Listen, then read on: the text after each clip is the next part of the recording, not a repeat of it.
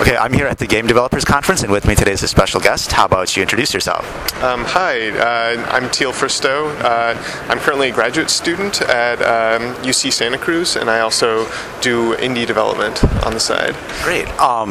So what kind of games have you developed? What kind of indie games have you developed? So my first game was called Arachnophilia, and it was developed in Flash and has since been translated for iPhone, iPad, and Palm, and we're currently working on an Android adaptation as well.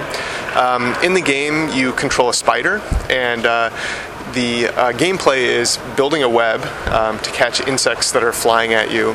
And if your web isn't strong enough, eventually the insects will sort of overcome the web, break it down, and you have to balance sort of web structure versus going around and eating them, that kind of thing. Okay, so is it using physics or Box 2D or something? It's using a pretty simple physics system. It was all custom built, especially for the game. So. And how did the port to iPhone and iPad go? I mean, how is it taking gameplay from the web and putting it on the iPhone? Did that even work out? I mean, were people interested in that, or do you have to kind of pay more attention to the nuances of that platform, to the mobile platform? Yeah, so actually this game was a really smooth translation.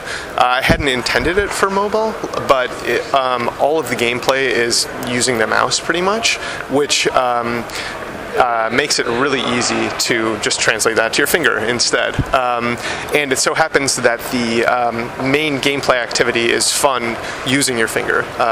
So it was a really smooth translation, basically. It didn't really require any sort of gameplay changes or anything like that. The only real challenges were technological. So sort of translating a game that was completely written in Flash in a somewhat ad hoc way to a different platform that used, sprites rather than vector graphics and a completely different language, that kind of thing. And what have you done any other games, or has that been your primary indie game? So I also released a game recently called As I Lay Dying, which was inspired by the Faulkner novel of the same name. This game is a puzzle platformer, which was done in Flixel, so it has the Flixel look, very pixely and stuff. And in the game, you play as my girlfriend, and at the beginning, we are out on a hike, and my character is very excited about a flower at the edge of a cliff and kind of stumbles off the edge. And the game is as my girlfriend, you must carry my body out of the woods and have to deal with ravens trying to eat the body and bees trying to sting you and that kind of thing. And what types of games do you enjoy designing? Is there any specific genre? I really like to, be diverse. I like to experiment with different things. I guess the one thing that unifies them is they're all something that I could see myself enjoying playing if I just stumbled upon them. I also like to have a sense of humor in my games. That's pretty important to me. I can't really handle games that take themselves too seriously, I guess. So I'm always trying to find ways of having jokes in there and that kind of thing. And, I mean, are you focused mainly on single-player experiences, or do you also look into multiplayer experiences? So far, I've only done single-player experiences, but I'm definitely interested in multiplayer. I think that the main challenge for me personally is that multiplayer, especially for digital games, it adds a whole lot of additional challenges, both from the programming side of things, but also from kind of a server side thing. It requires a lot more infrastructure to run a game that's multiplayer. Gotcha. So. And so what's next in store? What's the future of the games that you're going to do? I'm currently working on a game that I've actually been working on for several years now, which is about salmon swimming upstream to spawn.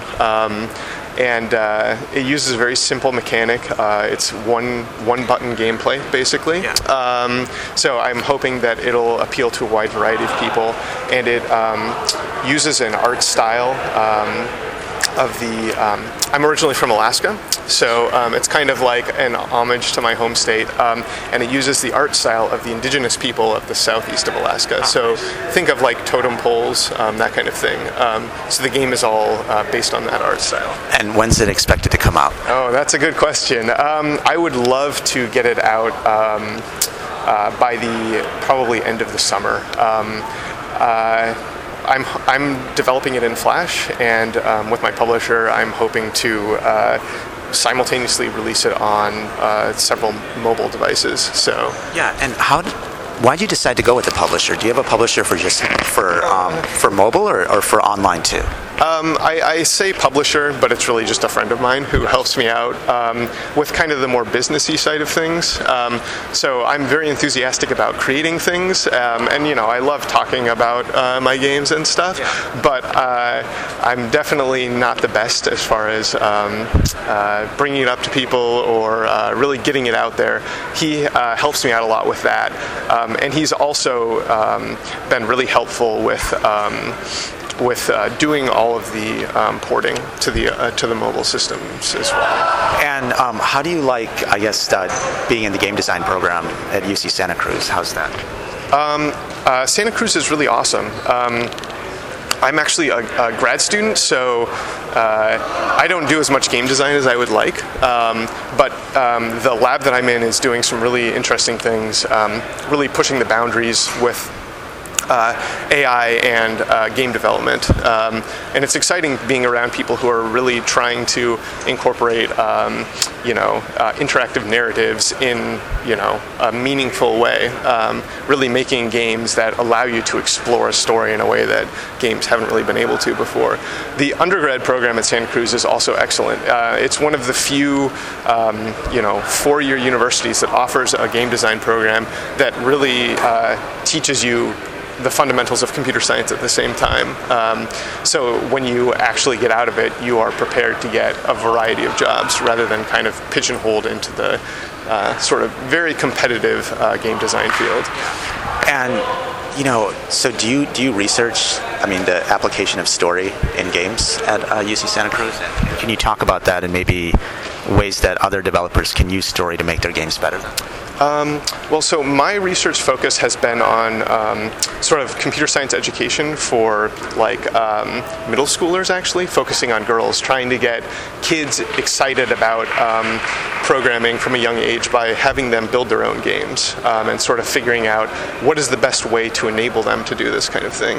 And what have you discovered? Well, I think that a lot of traditional genres are not super appealing to girls, especially, and it's also very difficult to sort of introduce them to concepts at a young age and have them create something meaningful early on. And my current we are trying to incorporate storytelling and character development and character interactions as kind of like a primary game mechanic in what they're doing, which is, So the kids would actually tell a story using this, or are you talking about stories to guide them to making a game? No, we're hoping that the kids will be able to tell stories in their games, I think that would be more accessible to most people. Yeah, and it it allows them to really express themselves, and that's what they get excited about is having something at the end of the day that they can show their friends and their families and be proud of. And there's kind of a fine balancing act between just giving them an art program and letting them create sort of art, which is valuable, but is not, teaching them sort of the fundamentals of programming, and having them do something that is, programmatic and procedural, and making it so it's not super frustrating and it is, unique and interesting to them. So how do you balance that? How do you get students to actually want to do the programming, because I think the story part can definitely be engaging, but the programming part might get in the way of that.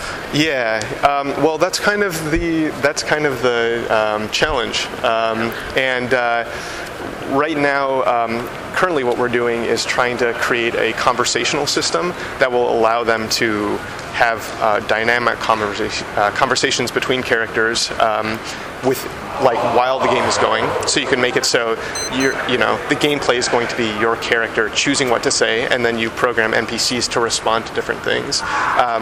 And also having sort of social relationships be a main part of what's going on. So characters can change their relationships with each other while the game is running. And where can listeners find out more about your games, potentially play them or download them off the iPhone? So the one that's for iPhone is called Arachnophilia, and believe it or not, there aren't very many other games that are close to that name. So if you just look up Arachnophilia or Spider Game, you should be able to find it. The Flash games are available through, across the web, but the website that has been hosting them is digyourowngrave.com. So if you go there, you should be able to find my games as featured games. Thank you very much.